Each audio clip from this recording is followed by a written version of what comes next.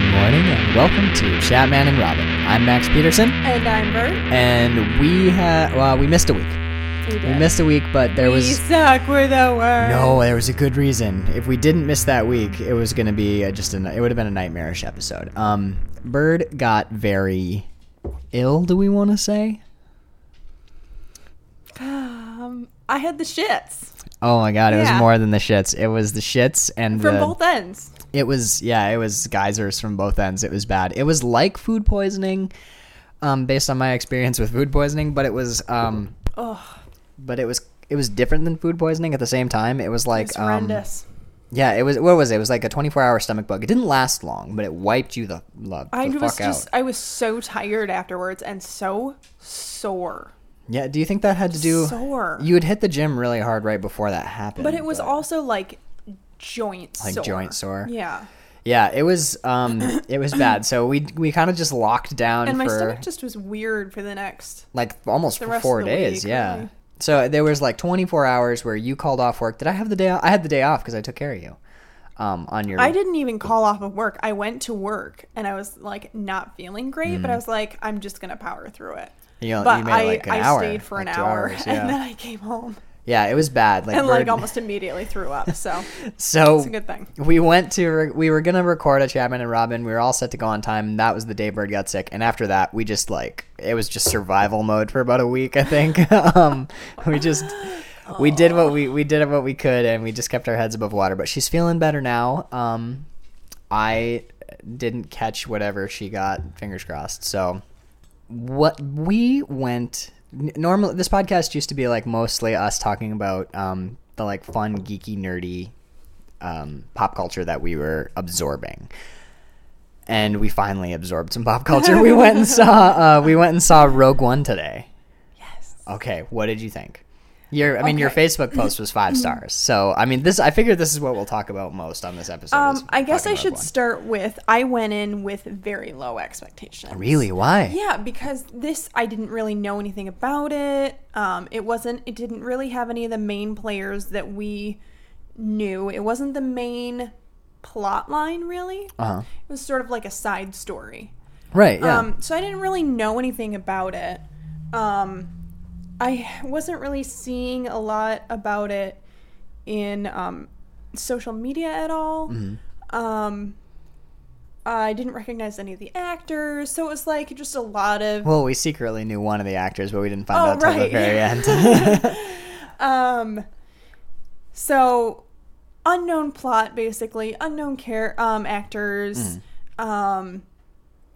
So it's kind of a crapshoot for me. Right. When they do like an offshoot story of something that I really like. There will be major spoilers ahead. And spoiler on Bird's opinion. You gave it 5 stars. I did. On Facebook. I did. Okay, I but really so did. keep going. So I just went in with Spoilers. Mm-hmm.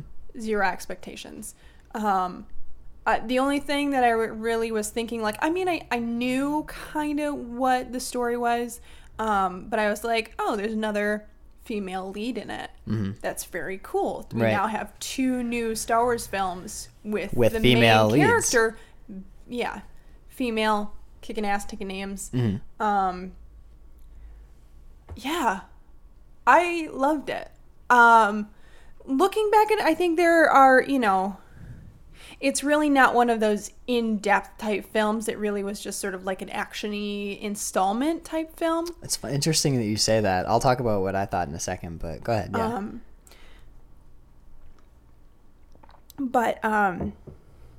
Yeah, I guess what I mean by that is like you don't really get, you're with these characters for such a short period of time. Right. It takes place in a matter of days, maybe 2 days, 3 days. Yeah, thereabouts. Probably. There's a couple time jumps. The movie itself is on the long side. It's like 2 hours and I want to say 2 hours and 15 minutes or something like that. Mm-hmm. But it's not like you're getting like a lot of backstory about these characters, and they're not doing like long emotional journeys and that sort of thing. My biggest okay, I also give this movie 5 stars. I thought it was excellent. I won't give it like 5 out of 5. I'll give it like 4.5 out of 5. because there were points in the movie where I got like emotional remembering The Force Awakens. Like I was watching the movie and I was like, oh my god, and my heart soared and I got a little teary, and I realized it wasn't the movie I was watching. I was thinking about scenes from The Force Awakens and how much I loved that movie. The thing for me though with this movie was this movie starts really, really slow and extremely convoluted for like the first almost 20 minutes. I spent a lot of the movie feeling very lost. For like 20 minutes, you're just like you get like 2-minute scenes, and then you're getting a new setting, all new set of characters. Basically, it would be like, like Yavin, rebel-controlled moon, and you're like, okay, here we go. And then you get like a minute and a half of scene, and then it would cut, and it would be like, Syracuse, moon controlled by the Empire, and then like a different scene with all different people, totally unrelated to the one previous would happen. That happened like 5 or 6 times. For like the first 20 minutes, it's just all over the board. Very, very slow, kind of convoluted start. But I definitely felt like this was made more for fans of the book series than the comics, the film, the people. Comics. This felt. I said this about The Force Awakens, and I think it applies more to this film. This felt like the Dark Horse comics. Like tons of tangential characters, no main characters, lots of alien races, worlds, starships that we haven't seen before, plot lines. I really loved the new all ships of the were new very aliens, cool. The new ships, the new planet, landscapes, and stuff like that. It was good to see Y-Wings actually get fucking used. That was amazing. That used to be my favorite Star Wars Micro Machine. The Millennium Falcon, of course, was number 1, but Y-Wings were the second. I love Y-Wings. I wanted to see some more. Anyway. There's other ships I felt they could have used more of too, since this is set in the timeline of the original. The original, it should be the same ships as the first 3 episodes, 4, 5, and 6. Anyway, that was my one criticism, was that it felt slow in the beginning. It was so convoluted I couldn't grab onto anything, and I felt kind of like afloat and not really engaged. This movie picks up like at the 25-30 minute mark. From that point out, this movie like nails it, point for point for point. You're running constantly. Oh my god, it's amazing. It's basically when Forrest Whitaker dies. After Forrest Whitaker is dead, I'm fine. The rest of the movie is great. And even though you don't really go on that emotional journey with the characters, I definitely was emotionally invested and almost cried a couple of times. Like I got teary maybe 4 or 5 times. Bird says almost cried. I cried. There were 3 moments in this movie where I like actually cried. The first one was when again, spoilers, was when Mads Mikkelsen died, and he says, there's so much I have to tell you. And then dies right after that line. I was like, oh my god, it was such a good moment. It was just amazing. Some of the humor that they tried to, a lot of the humor felt shoehorned in. It really didn't hit for me. And there were some things that they did where I was like, ooh. The Vader line was fucking awful. Try not to choke on your ambition. Oh my god, I looked over at you. I know you did, and you were like, ooh. I was like, what the fuck? Thumbs up though, James Earl Jones comes back to voice Darth Vader. That was amazing. That was one of the moments where I got a little like, not teary because like, oh, this is so emotional, but I was like, holy shit, that's James Earl Jones doing Vader. So fucking cool. I didn't think it was him, but it wasn't because the voice didn't sound like him. Their processing of it, the like effect that they used, or like the pacing of his dialogue, the way it wasn't delivered was different. It wasn't as like slow and sort of stern, and stepped back, I would say like slow, and crushed too. Vader's original dialogue, he very rarely raises his voice in the first 3. It's a lot of like, you have failed me for the last time, and it just stays low. In this one, he was like, oh yes, really, blah blah blah. It's felt more conversational, and Vader doesn't. There was just so much dialogue there too. Like, I think they could have done with less, to be honest. Yeah, with you. Vader should have been. I mean, he was not in much of the movie, but he could have been even more peripheral. One scene. Yeah. I wish they would have. I don't know. His costume felt a little off to me too. It looked like there was something about the cowl. Yeah, there was I kept weird. Looking at the neck. It looked like a Halloween version of Vader's costume. Weird. They should have just gone with an exact replica of A New Hope. They should have done the New Hope costume since at the end of the movie. They must still have the original. They can just pull it out of storage. I will say this though.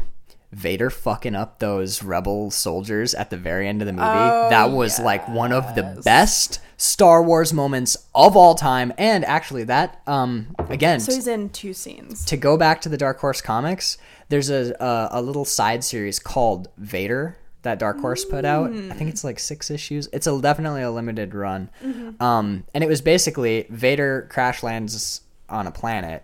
Well, no. That was Vader Down. That was a different series. But there's an old series called Vader that just follows Darth Vader as he like crushes rebel soldiers, and it was like watching that series happen, because in the movies, because of the limitations of the costume, they never really had Vader do a ton of badass shit in the old movies. But in the comics, Vader's, he's not a real person. You can have him using all of his force powers and stuff. So, oh my god, it's almost the last scene of the movie, but watching Vader like just rip through rebel soldiers, which sucks because you're like, yeah, rebel soldiers, they're my favorite. I had some moments where I was like, oh my god, who do I cheer for? Like, I was having that weird internal... What did you... Oh, when Vader was doing... No, it actually wasn't that. It was, it might have been on the planet where they first land, and it's the city where they're going to find Forrest Whitaker's character. Oh yeah, I think it was when they were like starship fighting and stuff. There. Okay. I'm not sure why I was having this weird like. Well, no. Forrest Whitaker's people, he has a name. We're just gonna call him Forrest Whitaker. Forrest Whitaker's people were kind of portrayed as terrorists. They were portrayed as like extremist terrorists. Yeah. So watching them fight the stormtroopers, you're like, I mean, okay, yeah. Who do you cheer for? The extremists or the oppressor? It was very timely, some of the conflicts in this movie. Yes. But one of the things I was just thinking about was this movie. There was moments where I kind of felt like Blade Runner vibes, where they're just dumping you in a totally immersive world and not explaining anything. Yeah. I loved walking through the cities. Yeah. Through the city streets of the We got some sacred city or whatever. And we got some cameos. I love and looking at all the stuff, too. aliens. Oh my god, yeah. The guys, the tarantula guy and the gross nose guy. The gross nose guy from Mos Eisley, yeah. Yeah. Oh my god. And that was something I was thinking about as we left the theater. One of the major criticisms of Force Awakens when it came out was, can you make a movie just based on nostalgia? A lot of people were like, oh, it's shallow. It's just playing on these nostalgia moments where you're like, oh, look, it's Han Solo. Oh, look, it's the Millennium Falcon. And to credit that, some of the best moments of Force Awakens are the garbage will do, and they run over to they reveal that the shitty ship is the Millennium Falcon, and that's when everybody freaks out. You see Han Solo and Chewie, and you start crying because you're like, oh my god, it's Han Solo and Chewie. It literally was a movie sold on nostalgia, but it's not nostalgia in the same way as like oh look, oh wow, that was a nod to Magnum PI. Star Wars shaped American culture for so many people, for my father, especially for like our parents' generation. Like that, I think in some ways, Star Wars kind of defined my dad's life, like individual to him. But that movie, those original 3, became like the part of the bedrock of everything that went forward. So, huge part of Teenage popular Mutant culture. Ninja Turtles did not do that. So when you make a Teenage Ninja Turtles movie, you're making a movie that plays on nostalgia. Like Street Sharks, when people hear, oh my god, or the 90s, or even in a way like the 90s X-Men. Okay, there was a line in X3, the shitty X-Men, where the Juggernaut goes, I'm the Juggernaut, bitch.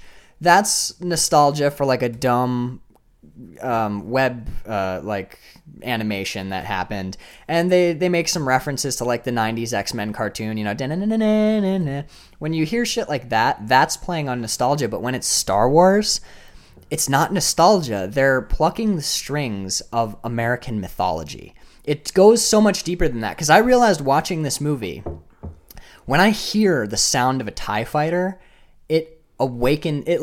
It literally like lights something in me. You know what I mean? It touches You it. have like a visceral reaction. Yeah, to it's it. not. It's and okay. Nostalgia's like, oh, look at that. That's wow. shucks. Oh, they just. Hey, did you catch that? That was a callback to the '90s X-Men cartoon. How Xavier's always falling out of his chair. No, this was like this touched a place that it felt like religion to me. It was like I know that sounds weird, but it's like hearing TIE fighters scream and hearing that they used a lot of blaster sounds. Like they got the blaster sounds exactly right. Hearing those, I was like. These are the like formative sounds of my personality and of like American society. They're not touching on nostalgia. They're touching on something so much deeper with these movies. Seeing a Y-wing go in for a bomber run is like, oh man, I know it sounds too overblown, but I'm a dyed-in-the-wool nerd. I mean it. It's like watching things that you read in the Bible. I think Star Wars is one of those things. That's like a cultural contribution from the United States to the world. Right, to the world. Yeah. Like Coca-Cola. And they say that's our number one export is our culture. Oh. That's a political thing, but we're not on the political. Yeah, but you know, like Coca-Cola or Levi's. Santa Claus. You know, like our version of Santa Claus, yes. Right, yes. Yeah, Levi's, McDonald's, you know, those sorts of things. Cadillacs. Yeah. Yeah. Yeah, I've in a way I almost feel. I mean, yes, yeah. Though, like Levi's are definitely more part of like the deep American. That's what I think it is. I think it's the American unconscious. It's not simple nostalgia, and it's not the collective unconscious of the world. It's the American unconscious from the point that those movies came out in the 70s till now. 70s? I think that's right. The original Star Wars came out in 77, 78? I don't know exactly, but anyway, it's definitely the 70s. Anyway, yeah, like when those movies came out, that was like that left a tide mark in the American mind, and it stayed there forever cuz nothing ever touched it. So now in these days, we see movies and we're it's in so many other things in society too. Like it's touched so many other different aspects of things. Yeah. You can find it everywhere. Well, I mean, one of the things that I think worked in the back half of the movie once Forest Whitaker. Okay, really quickly, Forest Whitaker. Google. Forest Whitaker is one of the most lauded actors of our generation. He's like notoriously this famous, like intense screen presence. He was in The Crying Game, actually a movie I really liked, and he's pretty good in it. He's in like The Last King of Scotland. He's this serious, great actor who everybody respects. Honestly, to be totally honest, and maybe controversial, I've never really been blown away by him ever. I think he's okay in a lot of things, and I think he's subpar in most things that he does. I don't like him as an actor. I don't know. He just makes weird choices. I would want to play Fat Charlie.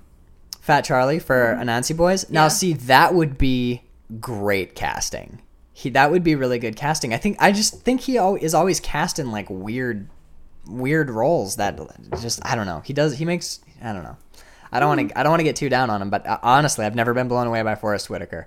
I know Adam he knows actors better than I do. So, I mean, if anybody has something I should watch where Forest Whitaker just brings the house down, find us on Facebook or Instagram and let me know and yell at me. Yell at Max, please. But where they really, I think the reason why the back half of the movie works so well is because once they get the message. Once we get through all the convoluted, like, oh, I'm a good guy, but I'm a bad guy. I'm a gray area character who I work with the rebellion, but I'm an assassin. And like, oh, I don't want any part of the rebellion. Like, they play the girl very weird. Yeah. Once you get out of all that gray area, there was still a lot of gray area in the back, and they played a lot of the rebellion. Oh my God, the bit where the rebellion gets bogged down in bureaucracy. Holy shit, that hit such a chord for me. I actually wanted to ask about this. When they're talking about the council? Mm-hmm. The alliance. The Rebel Alliance. Yeah, when they're talking about either the council or the Senate, they're talking about the Senate from the new three, right? The Senate is like some sort of collection. Yeah, but that would technically be part of the Empire. In the original three, when they're making these movies, all of the creators have said they're basically pretending like those didn't happen because they are terrible. what it is they're calling it the Senate. It's like the governing body of the Rebel Alliance. It's not the governing body of the galaxy as a whole. No, I think it is, because the Empire is... They talk about it like... Sorry. Like Alderaan... We're like a diplomatic mission from Alderaan. So there are planets that are not associated with the rebellion. Right? But I think that the rebellion... I don't know. The part of what fucked up the first episode 1, 2, and 3 was they got too deep into that. And they talked about like treaties and trade agreements and trade embargoes, and no one gave a fuck about any of that stuff. Right. So, I mean, they go into it. Timothy Zahn really gets into the power, the like interplanetary government in his books, and the comics kind of hash it out a little bit too. In the movie, I wasn't super clear on it, but I didn't think it was like super important either. What I thought it was it is all of these planets make up a coalition called the Alliance, which stands up against the Empire. And then the rebellion is like the military facet of the Alliance. That's how I saw it. It's the Rebel Alliance. That's what I saw, but maybe I'm totally wrong. Again, if somebody has read all the Timothy Zahn books, I only read 2 of them. So if someone's read more than me, correct me and tell me what Forrest Whitaker's good in. But once they got out of all of that shit, and we got the touchstones of the Star Wars mythology. The girl had a clear objective and mission. She was driven by something greater than herself against enormous odds. And she was accompanied by a group of people who had made mistakes and fucked up. Ragtag Not rebels. necessarily just ragtag, but yeah, rebels, people who are sassy robot. Oh man, but that's what it was for me, you know, like what did you love about the first movies was that the rebellion always had their ships look shittier. Mm-hmm. Their ships are always dirty and whack looking, and they don't have uniforms. They have like stuff that people were probably knitting on, you know, like, and they're going up against this, like, for all intents and purposes, it's like, you know, space Nazis, but like highly organized, highly funded. Organized. Yeah, like everything's pumped out of factories. Every ship's identical. There's no rough edges. The costumes are... It was kind of nice to see a stormtrooper take multiple shots in this movie and not die immediately. His armor actually served a purpose. It protected him from a few shots. Although I would like to point out, all those shots were from another stormtrooper blaster. Anytime a rebel shoots a stormtrooper, dead. I don't know what that's all about. But, I don't know, like... It's like at the halfway point, it was like breaking through the clouds. You know what I mean? Mm-hmm. And suddenly the way was clear. She is driven. She's going to, at all costs, go and get these plans. And these guys, I thought this was interesting too, because this is the first time we've ever seen something that wasn't just good versus evil. Mm-hmm. You know, it wasn't like rebels good, empire bad. The people who came with her were all like political saboteurs. One of our heroes shot a man in the back. Shot an ally in the back in one of the opening scenes. He says that some of these men are assassins and a lot of them feel really shitty about a lot of the stuff they did for the Alliance. And the one guy is saying, like, remember at one point he's not even sure that he's fighting for a cause that he believes in. Right. So the rebellion is painted as kind of like, in some ways, kind of like a dirty shadow organization that's doing like political assassinations and stuff. The rebels are not the clear-cut good guys. They're still the good guys. But they got their hands dirty in this movie. Right. I really like that kind of gray area. But, man, once they get through that shield and get onto that planet, that's like 35 of the best minutes of film I've ever seen. Oh, my God. Watching them go and get those plans and watching the... Okay. Grand Moff Tarkin, though, was freaking me out a little bit. The CG faces, I don't know how I feel about that. Grand Moff Tarkin, they haven't quite nailed it. When they first showed him, that actor's dead, isn't he? Yep. When they first showed him, I thought they were keeping him in the shadows because it was somebody in makeup. Mm-hmm. And they didn't want to. And they didn't want us to be like, oh, it's a dude. Oh, it's a dude. It's not him. It was him, though. It was just they put his face on somebody another else's actor. body. It was fucking weird. It was definitely strange. They do it again. And having him right up next to an actual person was so freaky. I don't think I would have noticed if they hadn't kept cutting to an actual actor. And because they did have him kind of shadowed for a while, but when you see a CG human face and a real human face, the lips don't exactly sync up. There's something weird about the eyes and the Yeah, shine it was in kind of them. like I don't know. It was a little bit uncanny valley. It's not as bad as like It was, the Polar Express or anything like that. But Yeah. Beowulf. I don't know. I like Beowulf. I think Beowulf. Yeah, Beowulf's not It's still Uncanny Valley. not perfect, definitely. but yeah, I don't know. Grand Moff Tarkin. I did like. I was able to catch it. He's what, General Tarkin in this movie? No, I don't know. I think it's General Tarkin. General Tarkin. He gave him like a weird title. It wasn't like Admiral? It wasn't like ambassador, but it was something like that. Uh-huh. It was like a political title rather than a military one. I think he said it. It threw me for a second, but he'll always be Grand Moff Tarkin to me. But one thing I liked is I'm pretty sure they recycled some of his dialogue from A New Hope. The bit where he goes, "You may fire when ready."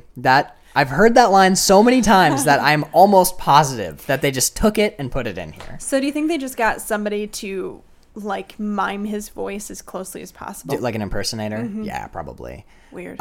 There is one other CG face in the movie at the very end.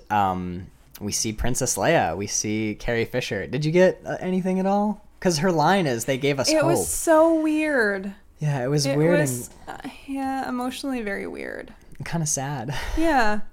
Because, she's supposed to be the young Princess Leia, but I was like still expecting the older Carrie Fisher. Like I was expecting the General Leia, and I don't know why, because I knew it was going to be. would have been totally wrong. Yeah. I was hoping they wouldn't show her face. I was hoping she would just turn and get the plans and deliver the line, and then the blockade runner takes off. Oh my god, when I saw that fucking blockade runner, the end of that movie's a triumph. Like seriously, the As soon as the 3/4 finish, like a quarter of it's convoluted, everything else is just like a resounding Star Wars success. It was so good. Go ahead. Yeah. as soon as we get to that point, the very end, the last, I don't know, 5 minutes or so, where Vader gets aboard the Alliance ship, I was like, oh shit, we're going to go straight into the opening of A New Hope. A New Hope. Uh-huh. And I was so excited to get that. And I'm just a little bit bummed because they could have totally done it. Yeah, but then there would have been overlap between two movies, and that would have been weird. I don't know. I mean, I think they took us as close as they could, because for all intents and purposes, we the credits roll. 5 minutes after the credits roll, we are at the beginning of A New Hope. You know what I mean? Yeah. Oh man, oh, so good. Okay, And I knew as soon as that whole scene started, I was like, oh my god, I know what they're doing. I know what they're doing. I would like to say the rebels at the end of the movie crushed against the door. Oh my god, the door is stuck. It's open just a little. Oh my god, that sequence of events. Did you feel like anxious? Because I was feeling very anxious. I mean, you know that the plans get to Leia. We know what happens, but oh my god. Okay, the rebels get the fucking ship is exploding all around him. It's totally disabled. Vader has mounted a boarding party. The rebels get the plans in their hands. They run down the hallway, and a door jams like 5 inches open. And they're trying to haul it. And do you think Vader was holding it? With the Force? Oh my god, I didn't even think about that. Maybe I think it was maybe structural damage, because we see him use his Force powers on people and the door isn't affected, but he's extremely powerful. So strong. But okay, the lights go out, and for a second, it becomes not an action movie anymore, not an adventure movie. It is a horror film. Yes. And it's the dark. Totally. And all of a sudden they just hear, it's like silent. It's silent, and they all turn back and look into the darkness, and you hear. And then whoa, the red lightsaber, and he's in the dark, glowing red and breathing. Yeah. Holy fucking shit. It is one of the most epic moments in cinema history, dude.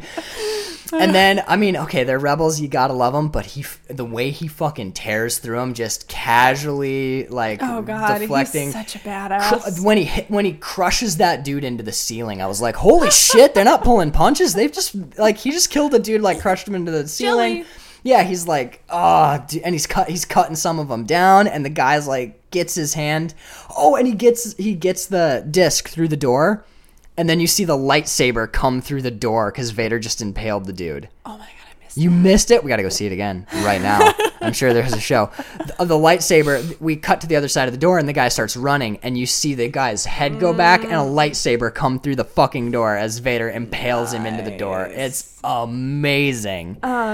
Okay, can we back up a little bit and can we talk about that atomic sunrise sunset scene? Which one was that? With Jin and what is his name? The main guy and girl. Yeah. Beard guy. Where not Han Solo.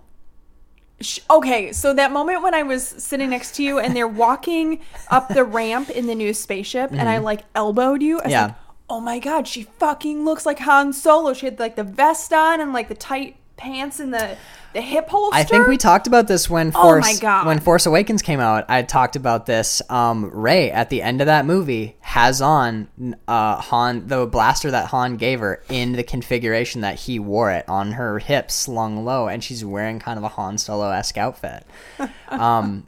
No, I see what you're doing. I was waiting for them to deliver the line, because the robot K is always telling him the probability of stuff. Oh yeah. Well, and not exactly. He's always saying, "Oh, very low." Very low. But I mean, when he says like, "We have a 27% chance of failure," and then he goes, "Now it's a 30% chance of failure."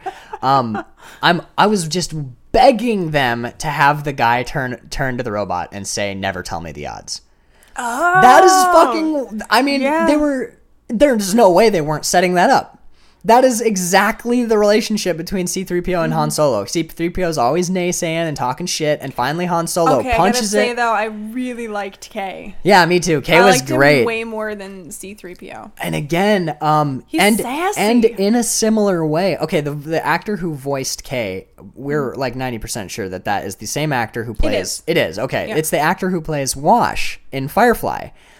We didn't know until we saw the credits roll, and I was like, wait a second, who did he play? Spoilers for the film Serenity, which is a film related to Firefly. Wash dies in Serenity. Wash is, by the way... in a similar manner. Yeah, that's what I'm saying. He's everybody's favorite character in Firefly. Like, secretly, you don't realize how much you love him until you see him die in Serenity, and then you're like, I can't even finish. Not so secret. That scene where he's playing with the dinosaurs on the console of the ship, I'm like, marry me. Yeah, well, you're like, when he dies in Serenity, it's almost to the level of like, why watch the rest of this movie? Wash is dead, who gives a shit? But dude, Serenity ends. I want to cry just thinking about Serenity when Mal sits down where Wash normally is, and fuck. Okay. Anyway, Kay dies in Rogue One, like just standing at a console, doing everything that he can, everything in his power. Well, he's a robot, so I guess but he's male programmed, acts male. Doing everything in his power to help his friends locate the plans to the Death Star on the other side. And he's cross-checking what column it might be in. And meanwhile, he's shooting one stormtrooper. And another one comes in and he shoots one. He took a shot and then he shot a stormtrooper. And then we cut away for a while. And when we come back, he's taking shots from like 20 stormtroopers. He's returning fire and he's still like doing everything he can to make sure that they find those fucking plans to the Death Star. That scene where he dies and the light goes out of his little robotic eyes, I was like, oh my god. And I was like, but wait, he's not a person. No, he's a robot. So why am I having this because emotional reaction? I mean, why did the main character, or why he's not the main character? Why did the not Han Solo feel sad? I mean, that was an amazing. We talked about it ages ago, like probably 2 years ago at this point on the podcast, when we were talking about Frank Miller's 300 and how I have a thing for like people laying down their lives for like the greater good, not just like what they believe, but like the 300 in the comic 300 and in the historical events it was based on. Like 300 people sacrificed their lives to try and save like Sparta. Yeah, it's the same story just being told over and over again, like 47 Ronin. Right, 47 Ronin's the same type of story. Lone Survivor's one of the American versions of it. But like this, watching just I mean, he's a robot. He doesn't really, he doesn't have a like a drive to live, like a insane survival instinct. He's making, calculations like, oh, I can hold them off long enough to help my friends find the thing, and then I will have served my function. But at the same time, it's that like self-sacrifice and helping his friends. And when he even locks the door down so that the people can't get in. Oh my god! I had Kay's that death was moment one of the when high the points two of the movie. the two monk type guys. Yes. Oh my god. That was the first time I had tears on my face. Like they not just welled up, but like ran. I was crying when that guy died. That main guy, the blind one, he's a famous actor, isn't he? I'm not sure. I feel like I recognize him, but I don't know like from he's what. a very famous martial arts actor. Should I look it up? Not right now. Okay. But later for our own edification. Oh, okay. Our users have our users. Our listeners have Beep, bop, smartphones boop, bop. as well.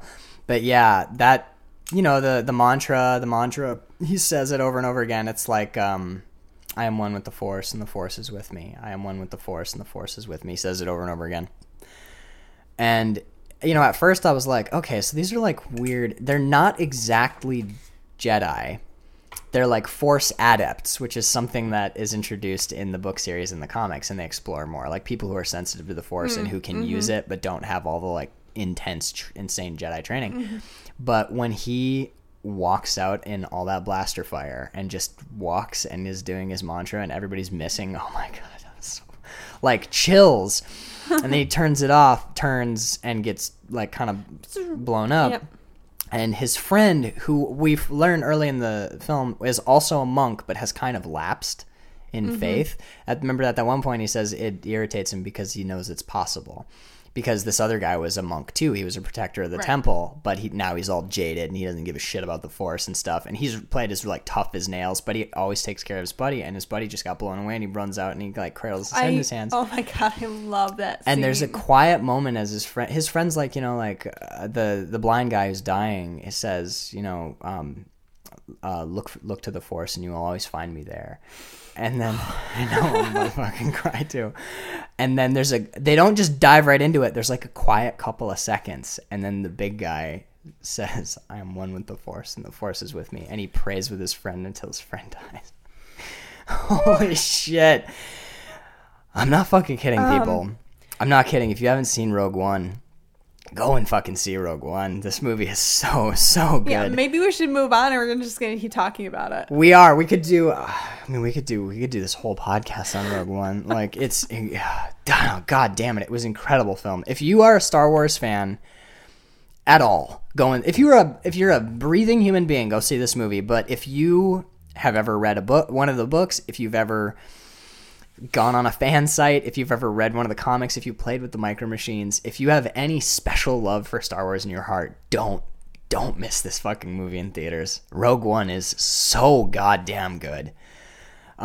The first 10 minutes is all world building, 15 minutes, whatever, it's all world building, it's all set up. Just make it through that, and this movie pays you back like 100,000 times. It's so fucking amazing. Okay, do you want to move on? Let's move on. Okay. Do you want to go to New Year's resolutions? If you want to. Yeah, I don't. Can I talk really quick about the book I've been reading? Yes. Okay. We'll get to all the New Year's resolutions, but one of my New Year's resolutions was to read every day. I can't believe we didn't talk about this on the last podcast. The last podcast was 2 weeks before the New Year. We probably weren't thinking about it. Or maybe, I don't know. Yeah, we didn't, because we both came up with our New Year's resolutions like right before the New Year. But like, okay, I've been spinning a lot of plates for a really long time, but when Bird and I first met, I just wanted to be a writer. Just a writer. Like, I kind of liked poetry a little bit, but it was all about fiction. All I wanted to write was like fiction and comics. I really wanted to write comics. And as we like finished out that fucking dumpster fire bag of dog shit year 2016, I was thinking like, I'm spread way too thin. I want to just get back to writing. Just write, because that's what makes me really content and happy. I go to bed without any stress if I spend the day writing a little. So one of my New Year's resolutions was to read every day, because I noticed that, we were watching a lot of Netflix, and all my favorite writers, Neil Gaiman, Stephen King, Grant Morrison, they all talk about like how you can't write well and actively like be a writer if you're not reading, if you don't. You can't be a writer if you're not a reader. Right. You can't be a writer if you're not a reader. And my goal in 2016 was to read one book a month. And I did it. I read, I think 13 or 14 books in 2016, but Max is a slow reader. I am a slow reader. But since I've started this new thing, this read every day thing, where I just sit down and for an hour a day I read, and sometimes more, because reading is I'm reconnecting with how much I actually enjoy reading for pleasure. It's not just like, I'm not just reading like stuff that's related to projects I'm working on, or reading articles about musicians to get me inspired for musicians. I'm reading books. I'm reading like books for pleasure. I read American Gods in 5 days or something like that, which that book should have taken me a month, given the way I was reading in 2016. I've already read 2 pretty thick novels, like, so far this year. So I'm reading a lot of shit. And I read American Gods, and I've read it before, so I was like, oh wow, what a great book. Neil Gaiman's amazing. What should I read next? And I was like, oh, I bought this book. I was at the bar. We have a great bar in Biddeford called Elements. It's beer, coffee. What is it? Coffee, beer, and books. Mm-hmm. It's a cafe. They have like 8 beers on tap, all local, all amazing. And they're a bookstore. They're a full bookstore. They've got like sale books. They've got full price books. They've got used books. And last time I was there, I saw this book by James Ellroy that I've kind of wanted to read forever, called L.A. Confidential. It's this hard-boiled crime novel that is highly recommended. So I picked it up, brought it home. And I was like, when I finished American Gods, I was like, oh, I'll just give this a read. Holy fucking shit. I've been reading LA Confidential like a minimum of 3 hours a day. I have to force myself to stop reading it. I have to like actively put the book away, or I will just read it all day. I don't know. I know you're not like a hard-boiled detective fiction type girl, but It's really not my thing. I'm not kidding. This is... You know what, though? I loved Nancy Drew. This is not Nancy Drew. This is... I'm saying is I don't not like detective stories. If Nancy... Yeah. Okay. Probably not my thing. I'm not gonna talk you out of it. Like, if you ever decide to pick it up and take a peek, LA Confidential, if you like detective stories, they made a movie out of it with Russell Crowe, Kevin Spacey, and Guy Pearce back in the 80s.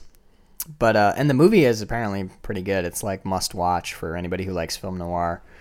But this book has like given me hope that I am truly a reader for pleasure type person. Sometimes I feel when I'm reading, I read some Nathaniel West stuff recently, a couple of his books, and it was like, I don't want to read this. I haven't been able to get into any books lately. Yeah, it's not like I'm a person who doesn't like reading. I love reading. I used to be the biggest bookworm, but lately I can't find anything that holds my attention. What was the last one that you like blazed through that you really loved? I can't fucking remember. I remember it was Monstrous Regiment. You read it in one day. You read a whole Terry Pratchett novel in like 10 hours or something like that. I guess I really am just a fantasy reader.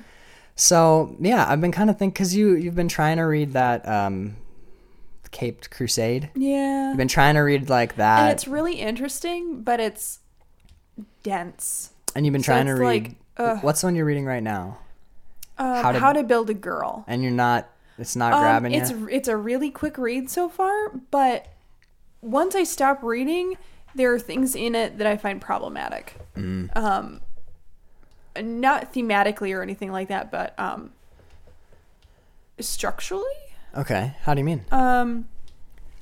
Like the narrator, this main character, is supposed to be a 14-year-old girl, but the voice doesn't sound like a 14-year-old girl. And she knows things that a 14-year-old girl wouldn't know, and she seems to know things in the current time where the book is set, and we're traveling through it with her. She knows about the future. And also things that that happen in the future, and it just... that bothers me. And I really don't like the like knowledgeable, precocious teenager or youngster like Juno. thing. Yeah, I can't stand that. What is it about that you don't like? It's not realistic. Okay. Because I mean, the characters like that, especially Juno, was held up as like. I mean, now of Oh my course god, that movie was so we'll dive really quick into this in a second, but and I'll even like watch the time so we don't talk about it for too long. I was getting my phone out. Okay, get your timer ready because we're about to dive into it. Oh, we're but, doing it right now? Not right now. Okay. Not, I'll in like 30 seconds. I just have to segue towards it. But okay, so Juno, when it first came out, everyone was like, "Wow, this movie's great for feminists and feminism because it's got a independent, strong female character." Yeah, and she's like gonna keep the baby, and she says no to the creepy guy, and she's like, well, I mean, yeah, that's and good. she is exactly what you said. She's precocious, she's tough, she swears, she's smart. But nowadays, in this weird wasteland of like hardcore liberalism. Okay, like I've said it before, I'll say it again. I'm a liberal. I'm absolutely a liberal. I have some extremely liberal, groovy, hippie opinions. But I don't know if anybody's been watching the like far left, this weird, what would you call it? This weird I don't know. environment that is like forming around it. It's like a gross petri dish. It's like You're just growing mold. I used to talk about PC culture and how I didn't like PC culture. This is PC culture On steroids? to the like millionth degree. And let's start your timer. We'll do 5 minutes. Okay. We'll do 5 minutes and then minutes? we'll get off of it. Go. Bird, you ran into something today. Okay. So I am part of this super cool group on Facebook. I really enjoy it. I love the conversations that happen there. I love you telling me about the conversations that happen there. They're really funny. It's a group of women, and it seems to be mostly 20, 30 something liberal females. Feminists all. Feminists, yep. And we just talk about like gross things, gross body things, sex, sexuality, that sort of thing. It's a place to kind of cut loose. Right, and kind of shed that I'm a girl, clean, scrubbed girl. Right, yeah.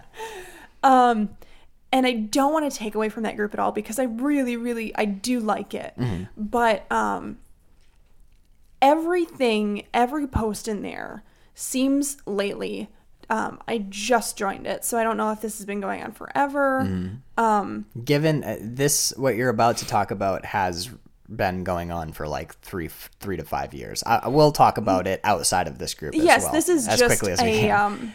Yeah. This is just a symptom right. of this. But every single post in there tends to get tagged with CW or content warning. Right. For other whatever people might know it by trigger warning. It's the same idea. And it's things as absurd as like, what was the one from today? That blew my fucking mind. Go ahead. what was the one from today? The weight loss. Okay. So somebody posted in there suggestions about losing weight because of her birth control that she's on has caused her to gain weight. I got a little bit overweight. I'm looking to lose some of the weight. How can I do it? And of course, being me, like this is something I'm super a bunch passionate of people about. Commented. Well, yeah, and so like that's how I got into it because I love that. She wanted to know, I can't join a gym right now because I don't have a lot of money. Sure. And I don't want to walk around my neighborhood because it's kind of sketch. Right. What are some like stuff you can do at home workout routines I can do? So of course, like I posted on there, and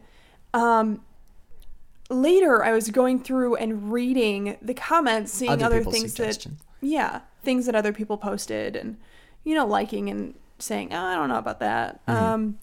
Somebody posted in there, can this get tagged CW weight loss or whatever?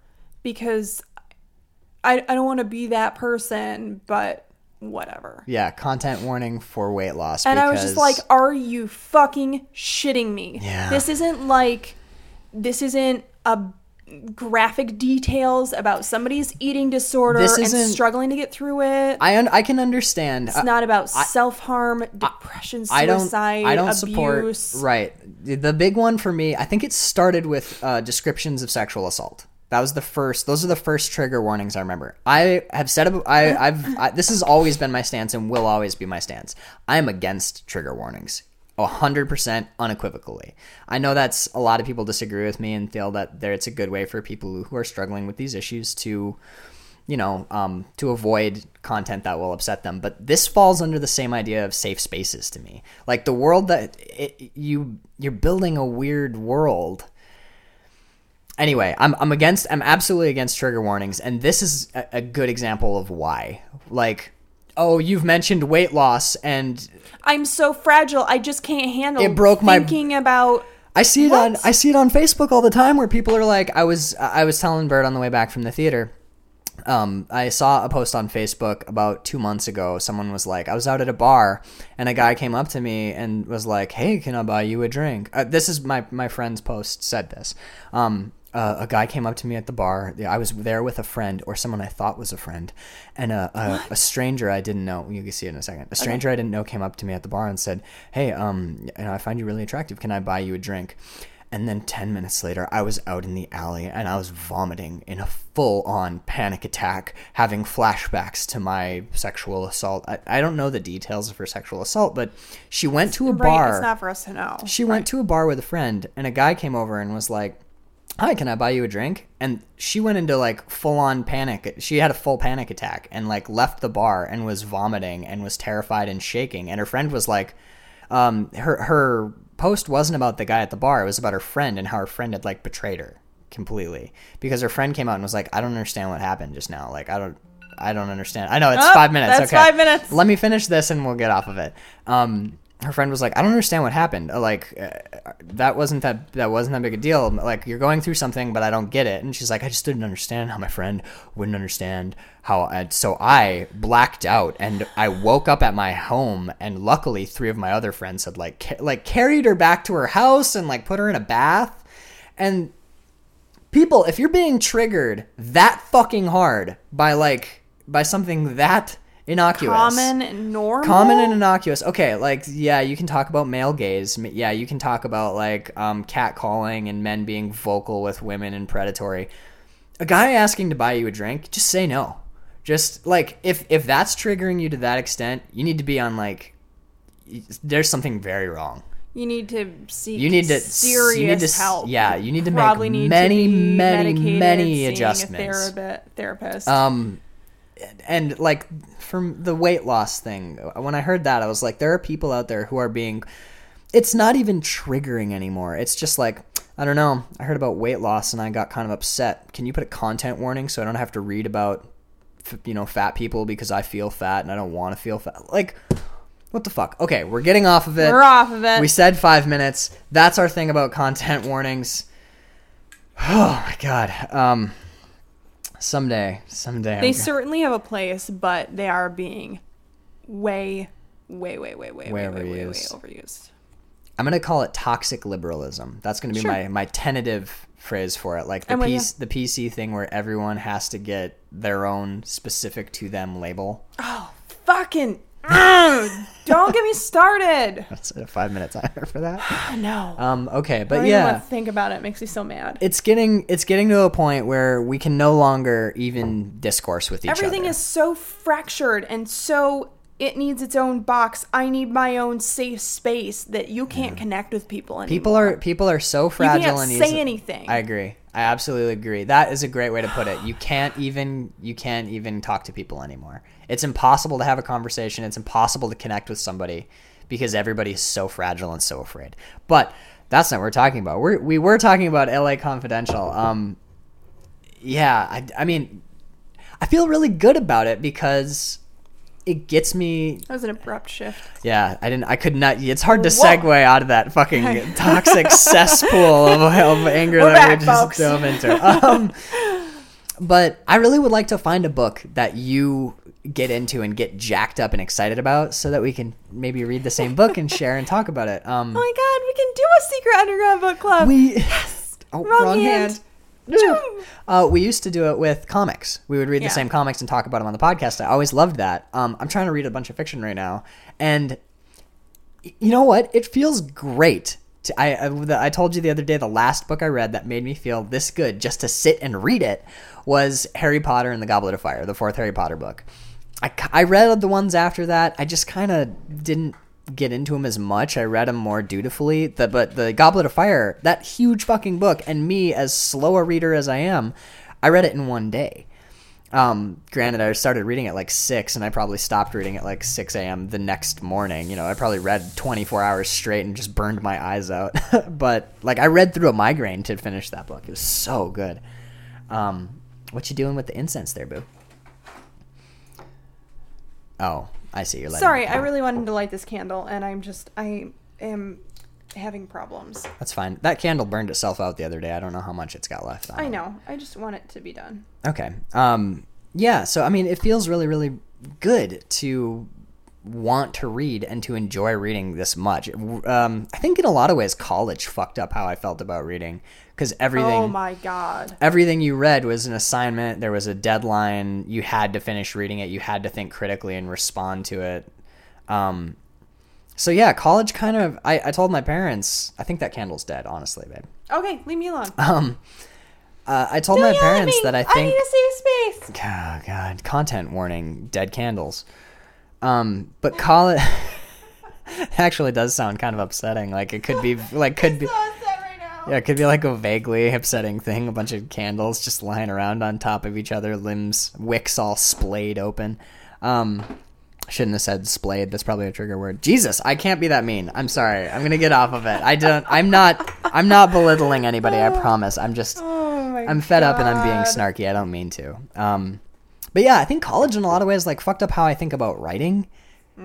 Because writing You don't get to write for, not write for pleasure, but you know what I mean. You're not right. Yeah, you're writing like under strict guidelines for people under deadline. I do like writing. Actually, no. The way I just said that, I actually enjoy that a lot. Writing under strict guidelines for people. I actually enjoy that a lot. It was just like, it was all the papers. I just got sick of the papers. But yeah, LA Confidential. If you like hard-boiled crime fiction, James Ellroy basically invented, when you think in your head, detective fiction, hard-boiled crime writing, James Ellroy invented that style of writing, that super clipped, sort of staccato. It sounds like telegrams, you know, like girl walked, girl down the street. Girl walked into the bar. Well, it's like girl, open the door, girl inside, nothing on but the radio, like that sort of thing. Oh, like what Frank Miller does in Sin City. Yeah, that is pure. Yes. I'm gonna go ahead and say Frank Miller is a James Ellroy fan. And I actually learned how he came up with that. It wasn't a conscious artistic choice, James Ellroy's writing style. The book was originally 100 pages longer than it is. And his editor was like, hey, you got to cut over 100 pages of LA Confidential if we're going to publish it. So maybe you should cut out some of the, there's a ton of subplots and like small underplots and understories. He's like, probably have to cut a couple characters, get rid of some subplots. And James Ellroy was like, fuck you. Fuck you. So he just went through every single sentence of the book and cut out all of the unnecessary words. For spitting her tea back into her mug. But no, that is... So it's a Beverly Mathern book. What? I don't understand. Beverly Mathern used to yell at me for putting like a and the and quote unquote unnecessary words. I remember in when my you would poetry. write poetry, but you'd write it in like complete sentences. And she was like, where's the artifice? There's no artifice. Oh, Beverly Mathern was such a great teacher. Not as great as Austin Hummel, but only by like a quarter of a degree less. They're both amazing poets. I love both professors equally. I love Austin Hummel a little bit more, but just a touch more. He's amazing. But yeah. We've been to both of their homes. That's funny. We have you been to Austin Hummel's house? Yeah, we sat on his porch. Oh, right. I had breakfast with him and his family one time, which was so much cooler than just sitting on this porch. No, I'm kidding. But yeah, so James Ellroy went through the book line by line and cut out a lot of times he replaced like connecting words with dashes, and it became that like That's hysterical. clipped, hard-boiled staccato style. But he was just doing it so he wouldn't have to cut subplots, and he could leave his novel like this complex, brilliant masterwork. And it truly is a masterwork. LA Confidential is very, very good. Do you want to talk about your New Year's resolutions? I already talked a My little New bit Year's about revolutions. your revolutions. Sure, yeah. What you have a bunch of them. You have a huge list. Let me get my list. All right. Well, as you open your list, here are my 2. Okay. Read every day. Write seriously. Minimum of 1,000 words, preferably 2,000 words. Seriously. Write seriously. But seriously, write 5 days a week. I like it. All my other fucking projects that I've been like pimping and floating and all that stuff, all that I'll still get it all done, but it's all on the back burner. My career is not going to be doing all of these little side projects. My career is going to be writing awesome shit and getting it published. Awesome shit.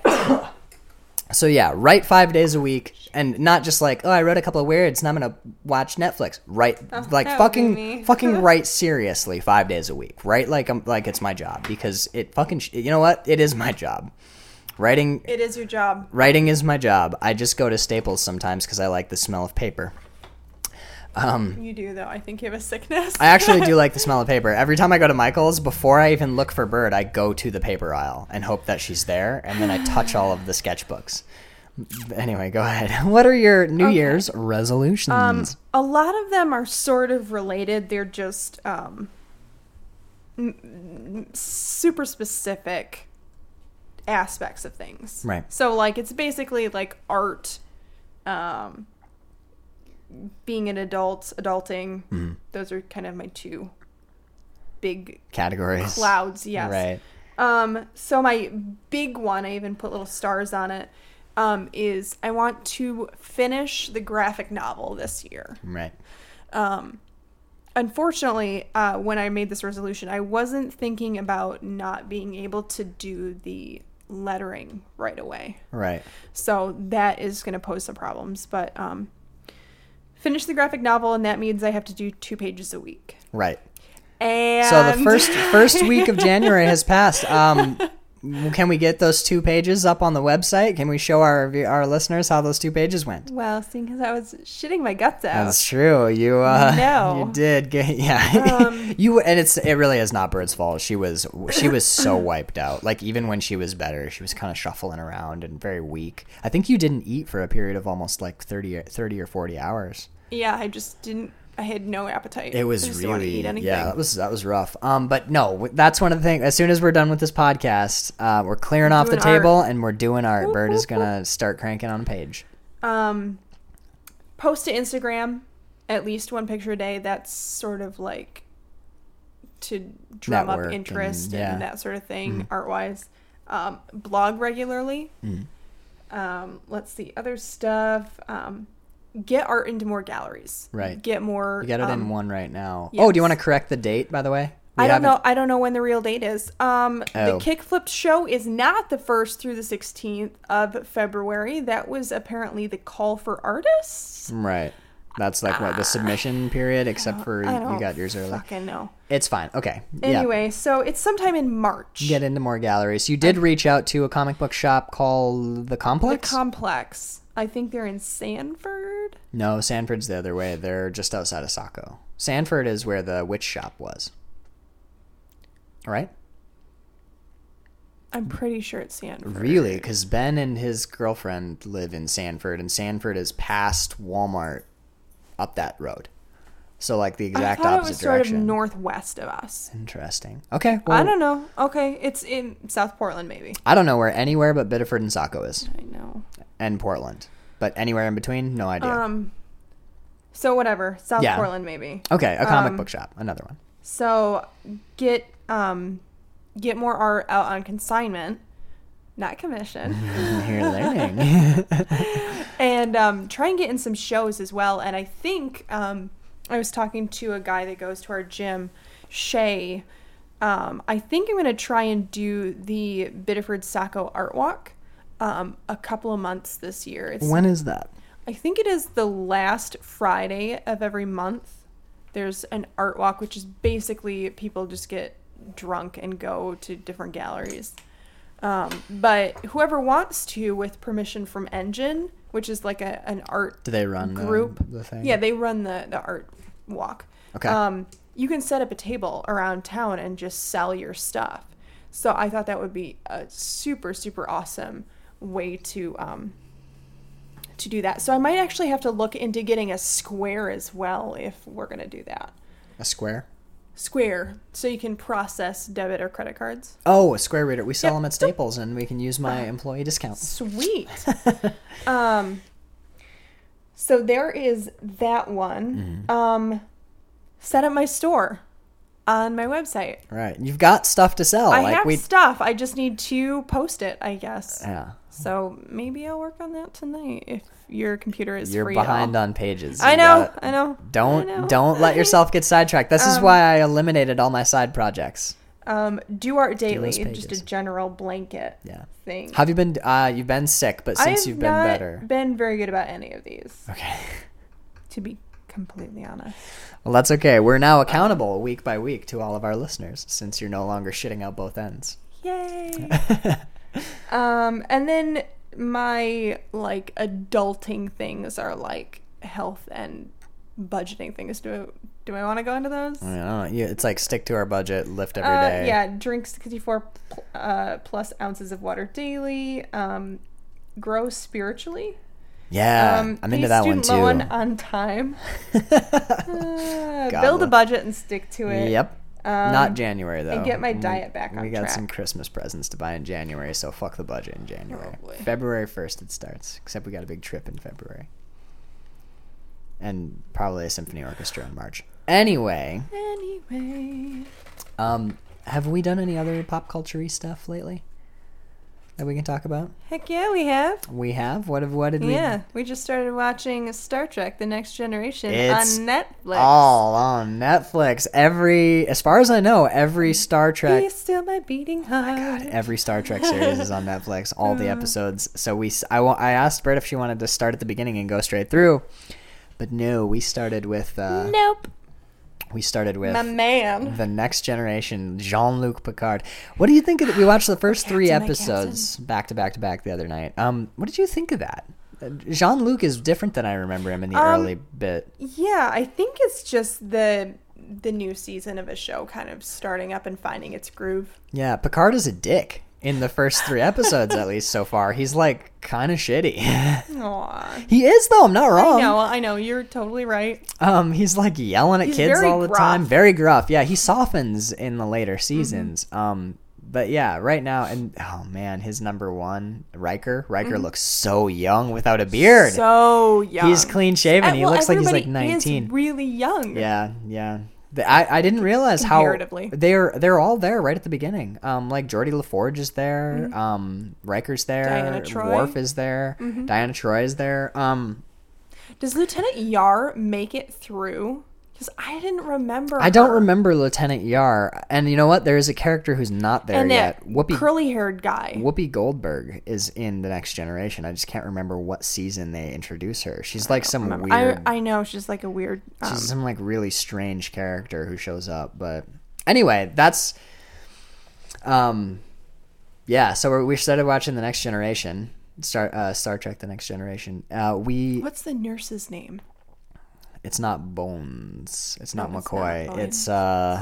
It's a woman. Yeah, the redhead. Crusher. Dr. Crusher. Dr. Crusher. I have a crush on Dr. Crusher. Me too. I don't like Wesley. I mean, it's not his fault. Oh, he's a brat, but it's not his fault. It's how they write him. We are almost done with Stranger Things. We have 1 episode to go, and I just don't want to finish it. Bird won't let us watch the season 1 finale because then it'll be over. And we won't have anything else to watch. Star Trek: The Next Generation. I mean, we won't be able to continue that series. We'll have hit a dead end. Season 2's happening. They're already filming, I think. I'm sure it's already on TV. We just can't watch it. No, it's a Netflix original. It debuts on Netflix. All right. So as soon as We have to wait for it to come as soon on. as season 2 is out. No, I mean we should finish Stranger Things. What do you fine. Talk about it? Talk about Stranger Things. What about it? Is it how I'm good? so Do we glad like that- it? Yes, we like it. we were like, did I start it by myself? I think I did. And then I was like, oh, I have to start watching this. We started it together because I felt like I watched the first episode and then I was like, I have to. Was it? Did that happen? Because then you didn't tell me about that because I thought we started it together. A bunch of people recommended it to us. Like a ton of people were like, you got to watch Stranger Things. So I was like, okay, I'll check it out. I wasn't even alive in the 80s, and I can tell how perfectly they're getting the 80s. The 80s, they've got it like down to a T in 80s.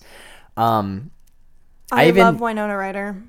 Yeah, she is really good in it. I even noticed in one of the episodes and then looked it up, and I told you when I first noticed it, some of the shots, some of the like spookier night shots and horror shots, they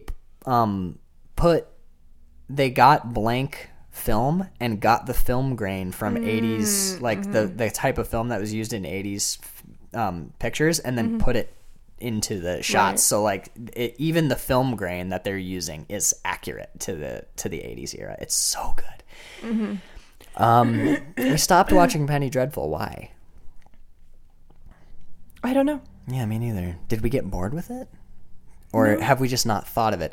I think we just haven't thought we're about so we stopped watching American Horror Story. We're in Circus right now. Yeah. It just the last episode we watched, like I was really upset.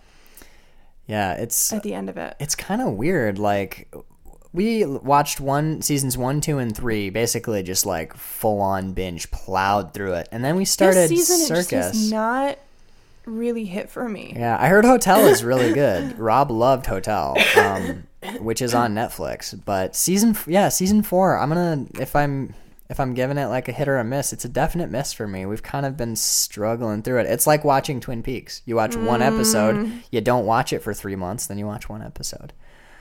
The new Twin Peaks just aired yesterday. Did it? I think so. On like actual TV, so we have a long wait until it hits Netflix. But yes, is the new season of X-Files on Netflix yet? I don't think so. Because that was a big accomplishment watching all of X-Files. That was a slog. Finally making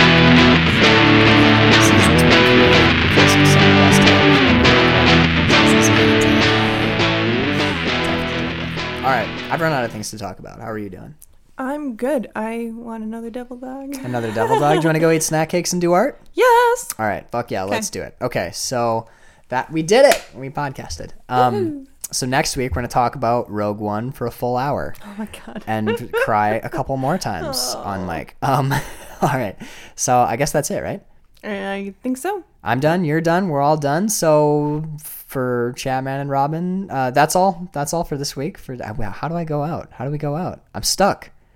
Oh my god, we're trapped in this podcast. I think that was fine. What was wrong with that? I can't exit it. I don't know what to do. For Chatman and Robin this week, I'm Max Peterson. And I'm Bird. Holy podcast, Chatman.